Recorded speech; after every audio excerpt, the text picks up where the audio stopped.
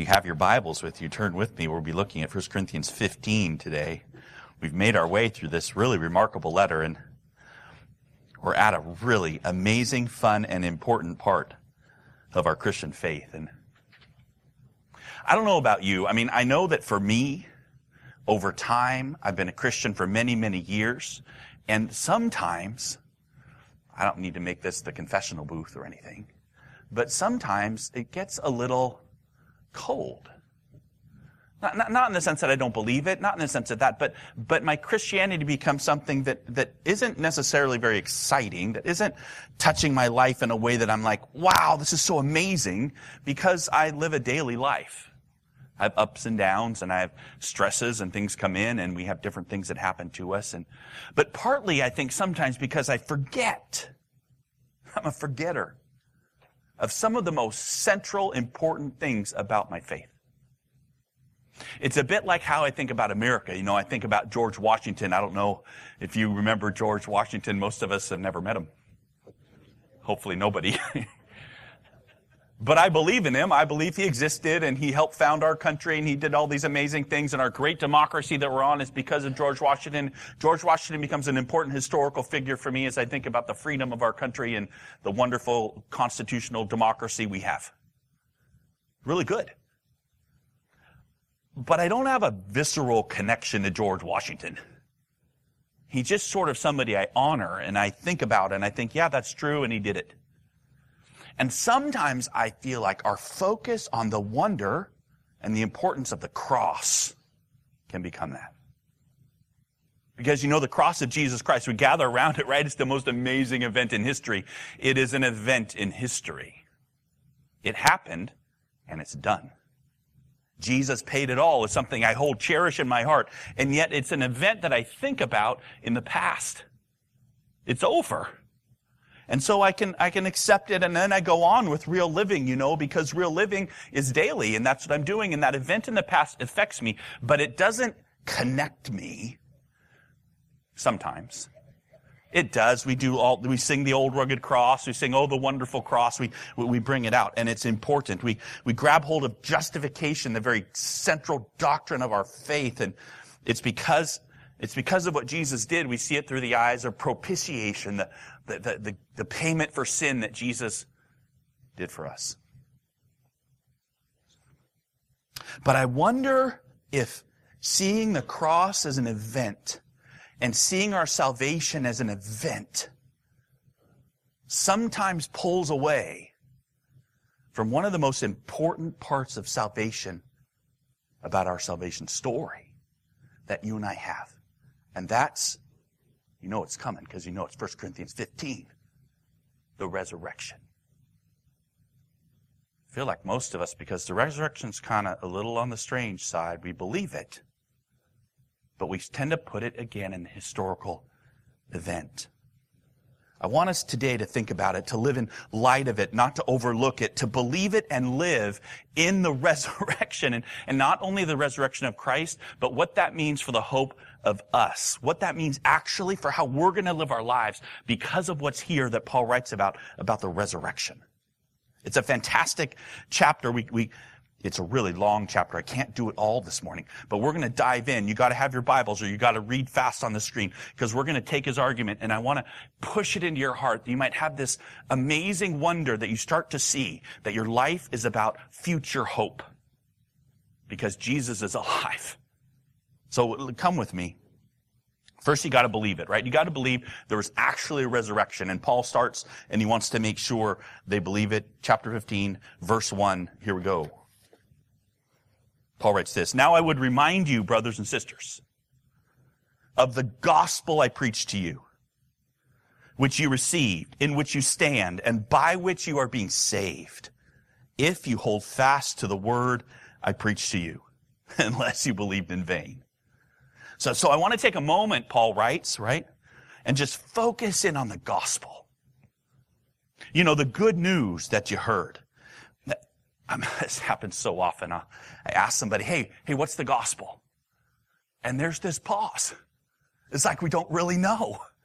Paul's like, no, I want you to know. This is what you're standing on, this good news, right? It's that We who are, let me do it this way. The answer I get a lot of times is say, well, what's the gospel? Well, it's something that I'm a sinner, and if I repent, then Jesus will save me. And that's kind of okay, except that's not the gospel, right? The gospel is an announcement of good news. It's just an announcement. It has nothing to do with you, the announcement. You need to know in what you stand. You stand on no other thing by which you're being saved. And so these doubts and fears come and have I repented enough if you think the gospel is about what I've done. This gospel is nothing of you and me. No action on our part except to believe it, to hold fast to the word preached to you. What is it? That Christ Jesus was crucified and died and was raised. So to believe in vain, which is what he's concerned they're going to do, would be to let go of the actual announcement of Jesus. And it's not only that he died on a cross, it's not that alone, it's more, it's the whole thing, and especially to Paul, the resurrection. Because look what he says, for I delivered to you as first importance what I also received. That Christ died for our sins in accordance with the Scriptures, that he was buried, that he was raised on the third day in accordance with the Scriptures. You see, and he's using the official term for Jesus, which is Christ, which is Messiah, the Savior that had been promised in ages past. He came. And this is Sunday school stuff. So a lot of us, we start to glaze right away. But he says, no, this is the actual message, right? That he died for our sins. He was buried. He really died. And then he rose from the dead. This rising from the dead is particularly important, not just because it shows that he paid it all. You know, usually that's what we hear. Why was the resurrection so important? Well, it shows that the sacrifice was enough, that he rose because he did pay it all, and it's finished, and there it is. It's also because he rose and didn't leave. Right? He rose and he appeared to those who would testify to this incredible truth of the resurrection. I mean, look, that's where he's going. Look what he says. And that he appeared to Cephas, that's the name for Peter, and then to the 12. Then he appeared to more than 500 brothers at one time, most of whom are still alive, though some have fallen asleep. And then he appeared to James, and then to all the apostles. Last, as to one untimely born, he appeared also to me. You see what he's doing? He's listing out the apostles, the apostolic ministry, the sent ones, the ones who testify and are eyewitnesses to the resurrected Jesus. So there's Peter and the rest of the 12, check. And then these 500 all at once. Perhaps even the Corinthian church has heard from some of these witnesses. Some of them are still alive. They may have passed through. Then James, who's called an apostle in Galatians, he was the head of the church at Jerusalem. He was Jesus' brother. And then finally to Paul. This is important. Why is it important? You see, the reason I have the message of Jesus Christ is that Jesus didn't just go back to heaven. He appeared to Paul. He talked to Paul. And the stuff that he told Paul forms the basis for this book that I call the Bible. If Jesus wasn't resurrected, there's no message to the Gentiles. There's Paul, and Paul says, hey, I'm just an unworthy recipient of grace. That's what he calls himself. But we didn't read the end there of verse 9. For I am the least of the apostles, unworthy to be called an apostle because I persecuted the church of God. But by the grace of God, I am what I am. And his grace towards me was not in vain. On the contrary, I worked harder than any of them, though it was not I, but the grace of God that is with me. Whether then it was I or they, so we preach, and so you believe. He worked really hard because he wanted other people to hear about the good news. The news that Jesus died for your sin, that Jesus lives now, the grace that Jesus has done it, and he lives. This is really the center of our faith, right? What you and I are believing. If we don't believe this, we're not Christians. Jesus died. He went to the grave. He rose from the dead. And this is, I believe, why Paul gives this formal evidence, this heavy emphasis on the apostles, because they were eyewitnesses to the living Christ. And by the living Christ, I mean the one who rose from the dead. This one doctrine is the center of our faith, the resurrection of Jesus Christ from the dead.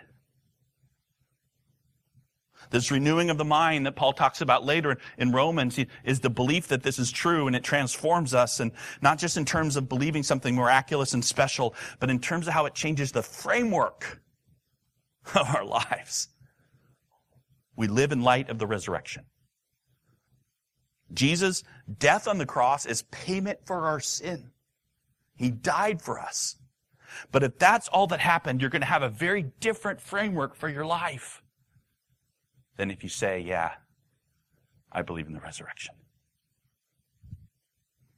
Paul's all about this, and the gospel, here it is. And some evidently were teaching that the resurrection of the dead wasn't important, that it wasn't the critical thing. And honestly, they're acting like some of us act. You know what's really important is the moral, ethical life that you lead. That's the most important thing for you.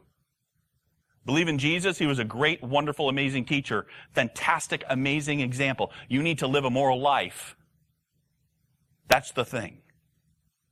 You need to make sure we do our very best to build up and make this world as good as it can be. That's our goal. And you see, they were starting to do some of those things. That was creeping in. Paul comes along and says, wait a minute.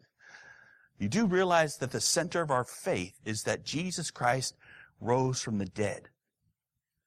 And if he rose from the dead, what does it mean for you? Because it's not just believing in the resurrection like it happened like some event. Again, putting that in the time and space continuum of the historical event that Jesus rose from the dead. It's that he lives now, and it means something for you. Life in the resurrection, Christian living in the resurrection. This is where he goes. This is where he wants you to see. First, you got to believe it. You got to have the historical proof. You got to say, yeah, I've entered into that. I do believe Jesus Christ rose from the dead. If your belief is there, and that's my confession to you, and that's the testimony of Paul, Jesus Christ rose from the dead.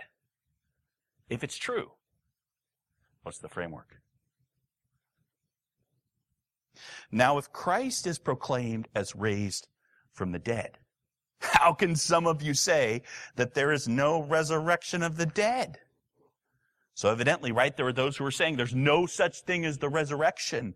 Life is all about what you do here. Kingdom now, not later. You've been forgiven, get to work. Rebuild. But if there is no resurrection of the dead, then not even Christ has been raised. You see, it's so important to me. Jesus Christ is raised. He was fully human. He died and rose. This is our central concept of faith, and it connects intimately with your future. You also. Hey, we believe Jesus rose from the dead, right? So how could you even say this? Because if you say there's no resurrection of the dead, Jesus wasn't even raised. And if Christ hasn't been raised, then our preaching is in vain. Because Paul says, I met with him. He talked to me. We're even found to be misrepresenting God because we testified about God that he raised Christ, whom he didn't raise, if it's true the dead are not raised. Paul's making a pretty strong argument, but we kind of nod and we go along and we say, yeah, I believe that, so you keep going. But he's saying, no, this is so important. You have to understand, you are raised from the dead. People. Us. If you say there isn't a resurrection, then I'm a liar, says Paul, and all this stuff I've been telling you about the good news, it's a lie because I received it from the lips of a living Jesus Christ.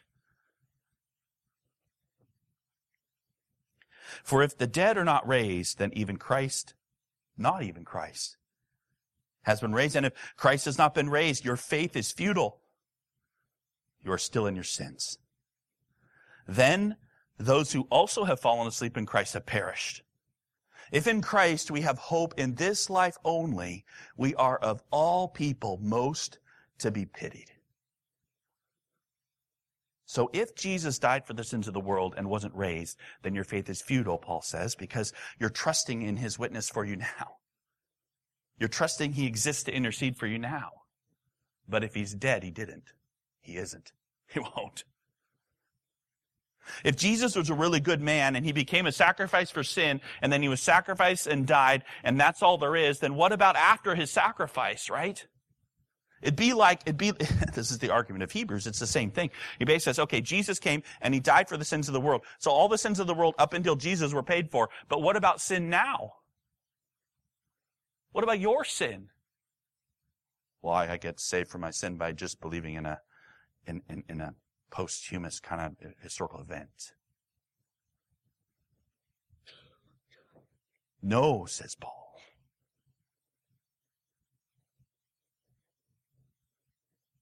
He didn't just die for the sin of people up to his death, and now your sin isn't covered. Your faith isn't in some dead person. That's not going to save you.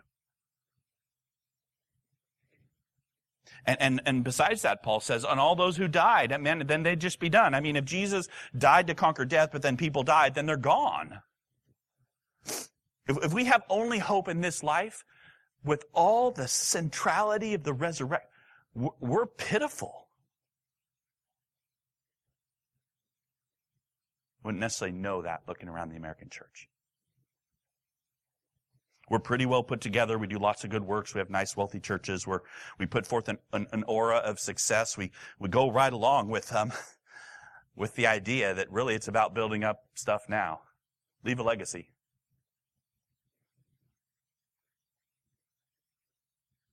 Not so actual Christianity, says Paul. This ragtag group of losers, a bunch of people saying their hope is not in their own work, not in themselves, but in the work of Jesus. That their sin is covered just because Jesus says so. That God loves us, even though we don't sacrifice ourselves or pay homage. We don't work to be our best life now. But if all there is life now, then your best life now is pretty good. That's what you should be working on.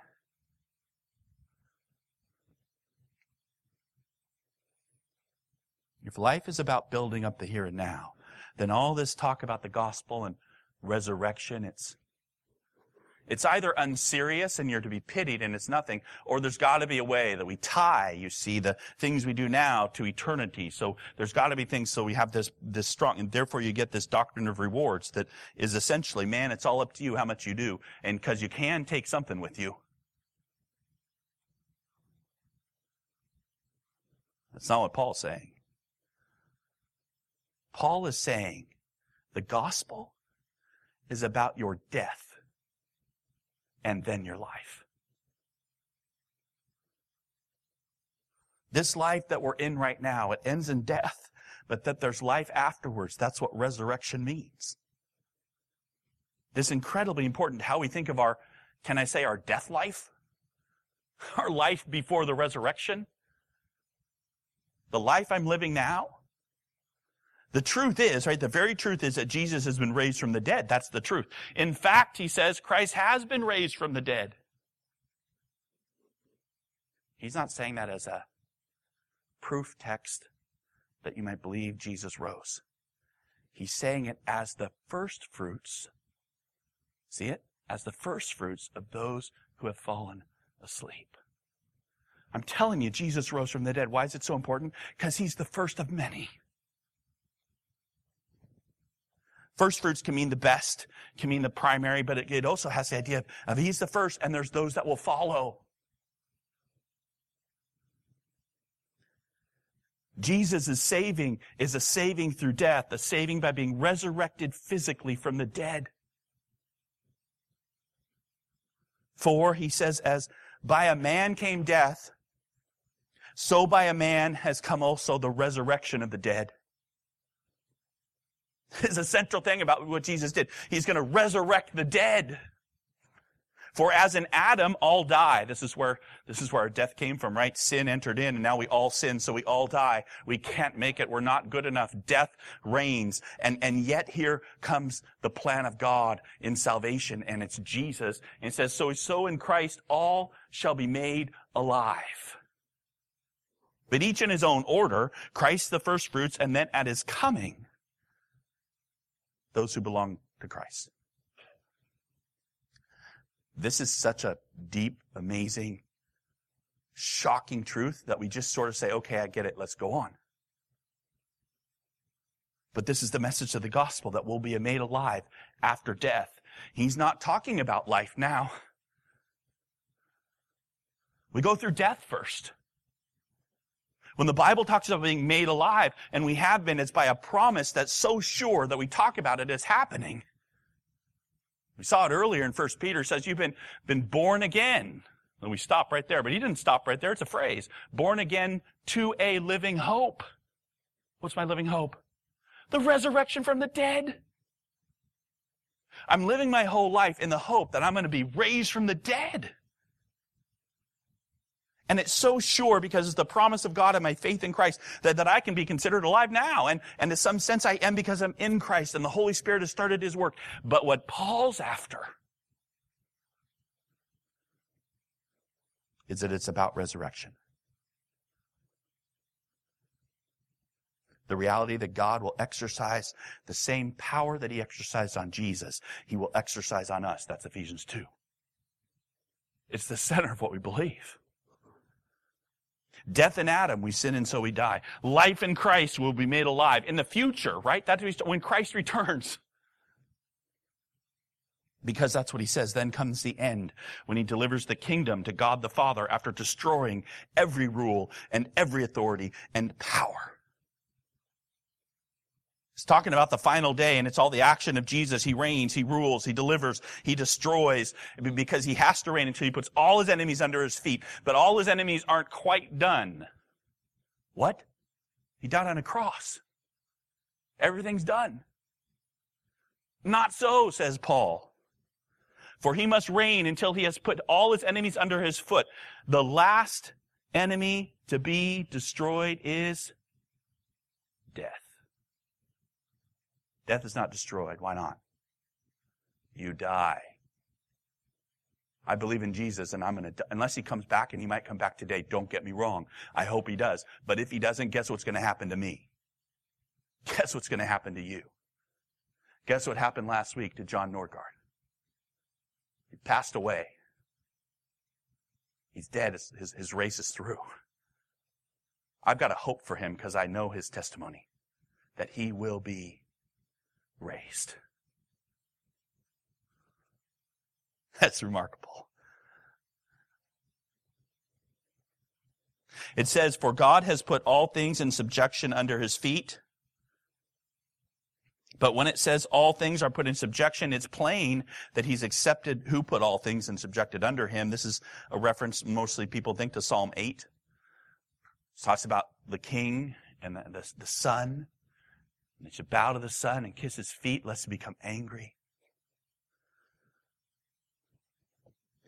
When all things are subjected to him, then the Son himself will also be subjected to him who put all things in subjection under him, that God may be all in all. What Paul is doing is he's just making it very clear. He's not putting Jesus the Son economically over God the Father. He's saying, no, they're one. And this whole plan of God in the kingdom is the resurrection of the dead that's overseen by Jesus, and then this whole kingdom presented to God the Father.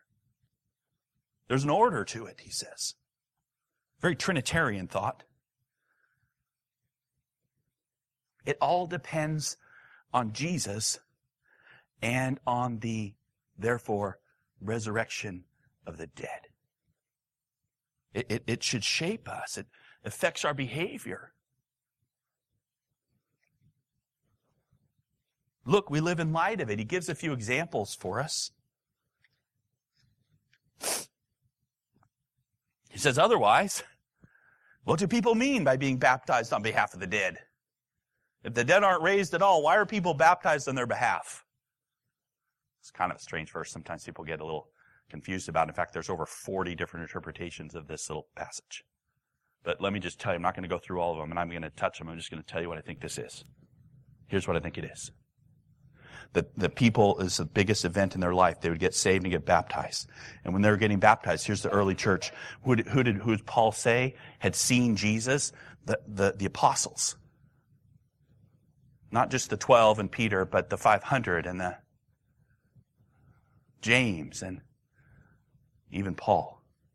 And people getting baptized, and I think what they're doing is they're giving a testimony saying, you know what, I heard of Jesus and I am a fruit of Paul. I heard of Jesus, and I'm a fruit of James. One of the 500 comes through, I'm a fruit. And that will be a fruit for him forever. So they're being baptized for the honor of, for the sake of, not saying, hey, I'm getting saved because I'm getting baptized for somebody else, or they're not getting baptized to get some dead person out of purgatory, or they're not, those sorts of things that people get very strange. I think it's just a very simple. Christians, when they get baptized, are saying, it's like me, I say, in my walk, one of the most amazing people who poured into me, none of you have ever met her, was my grandma. There's such fruit for her that in her life that was pretty simple, and she lived out in the woods, and we'd go there every so often, and she didn't have a big ministry of preaching or running around, but she loved me with the love of Jesus. He'll be such fruit for her forever. Now, if I say that, but she's dead, and she is, what advantage would that ever, why would I ever say that she's dead? She's not just dead. She's going to be resurrected. She's going to be alive. Saying, hey, you know what? Why would you would ever mention anyone that was dead about some fruit to their account, or how amazing it is that you heard through them, except as some distant memory? No, it's because actually you're going to see them again. That's what he's talking about. Why are we in danger every hour? I protest, brothers, sisters, by my pride in you, which I have in Christ Jesus our Lord. I die every day. He says, why am I motivated to put myself in danger because of Jesus? I'm just going to die in a few years and be done. What do I gain, humanly speaking, if I fought with beasts at Ephesus? If the dead are not raised, let us eat and drink, for tomorrow we die. The whole thing, I think he's speaking metaphorically here. There's nowhere in the Bible that we have Paul actually fighting beasts or there being animals, wild animals, but there's lots about what happened in Ephesus and the different things that he fought against the world system there, Artemis the silversmith, different things going on where Paul was beaten and put in prison and terrible hard things. Why? Because he wouldn't let go of the resurrection. He said, my hope is in Jesus Christ and Jesus Christ alone. It's not in all of the good things I'm going to do right now. It's not in all my good stuff, because I know there's a resurrection, and just by hoping in Jesus, he's making me alive with him.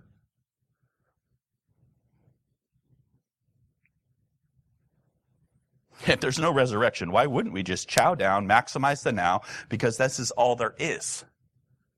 If I was going to die, then there's no such thing as even thinking about it being valuable in eternity. Don't be deceived, he says.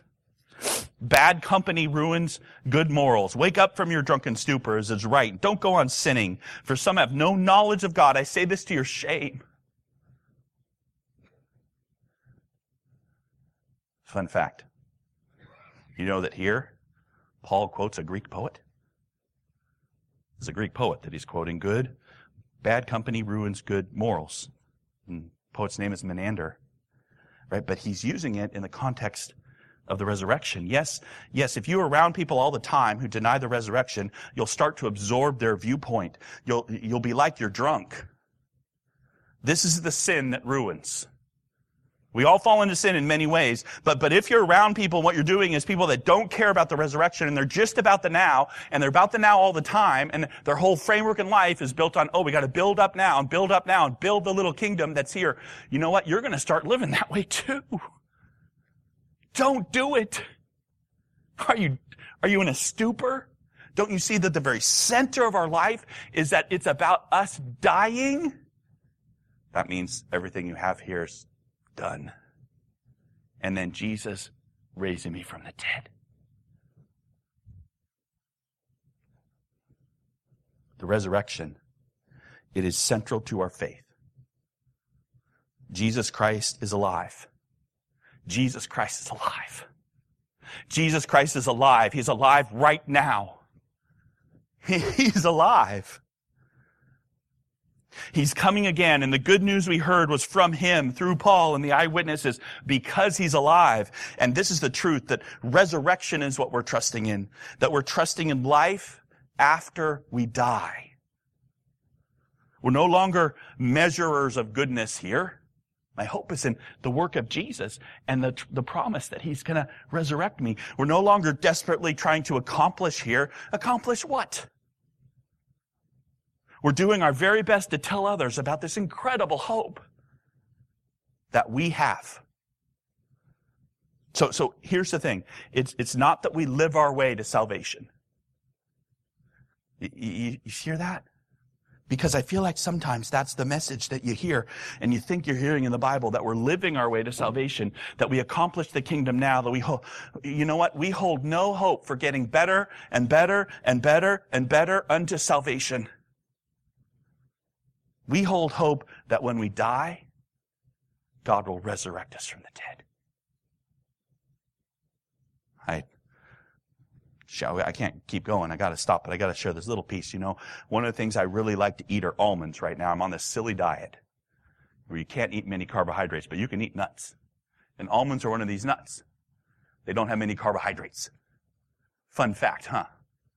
But so that's the reason I get a whole handful of almonds. You know what I'm looking at those almonds about? I'm thinking, man, if I have 28, I'm still in my diet. So I'm thinking about the content, and I don't want too big of ones because I'll probably have too many carbohydrates. I want just medium-sized ones so I can have, and I think about, what do I think about with them? I think about, what is it that's the content of those almonds? They have a certain amount of fat, certain amount of protein, and each one I chew on it, and I eat it, and it's done. It had value for me. But if I take that little almond and I shove it in the ground, not too deep, what can happen? It can burst forth in a living thing that bears thousands of almonds. That's what he's talking about. Our hope is not that you and I measure each other for the content and value of us here. That somehow we're going to be chewed up and spit out and weighed for the content of our bodily analysis or our good works or whatever it is. It's that, you know what? We're going to die and then someone's going to make us live. And the way that we live will be so different. Our life will be different. We'll look the same. It's a bodily resurrection. Don't get me wrong. He's talking about physical resurrection, but it's a life you haven't thought of. It's a life that's perfect. It's a life with no sin. It's our hope that Jesus is going to do it. And by the way, this is the hope of the New Testament. We read one of them this morning. Let me just put them on the wall so we're going to be done. This is it. But blessed be the God and Father of our Lord Jesus Christ. Yes, bless him, all peoples, according to his great mercy, his mercy. He has caused us to be born again to a living hope through the resurrection of Jesus Christ from the dead. And he goes on to say, to an inheritance that I'm guarding and keeping for you. And in fact, you're guarded. How? By your trusting that the resurrection from the dead is going to happen. That's it.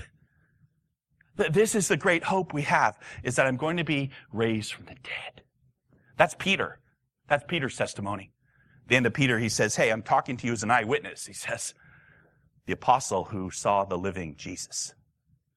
And then there's Paul. Here's Paul, just one more time from Paul. He says this in Philippians chapter 3. He says, oh, that I may know him. He's talking about Jesus. And the what? The power of his resurrection. And may share his sufferings. You know, I'm happy to suffer now. Becoming like him, what? In his death. I'm going to die. That by any means possible, I may attain the resurrection from the dead. This is our hope. It's a hope that's totally based in faith, because there's nothing I see that says that God, after I die, is going to raise me from the dead. And yet this is the hope I live in every single day. My only hope is the promise that Jesus will raise me, will raise you. And this hope is lost if I put my hope in me. Because this hope is to the lost, to the sinner, to the one who's unable, because I'm unable to raise myself. It's a hope which flies in the face of this world that measures and strives to accomplish and tries to maximize every single last drop of health and life that it can, and then it can't, and then every single person dies. One pastor said this, and I'll close. Life is a web of trials and temptations, but only one of them can ever be fatal. And that is the temptation to think by further, better, and more aggressive living that we can have life. It will never work. If the world could have lived its way to salvation, it would have long ago. The fact that it can only die its way there, it can only lose its way there. For Jesus came to raise the dead. He did not come to reward the rewardable, to improve the improvable, to correct the correctable. He came to be the resurrection and the life of those who will take their stand on a death he can use, instead of a life he cannot. If you and I will see our world through our coming death and our real hope in life after death, we're at the message of the gospel. Hey, we're going to be with him forever. Let's pray.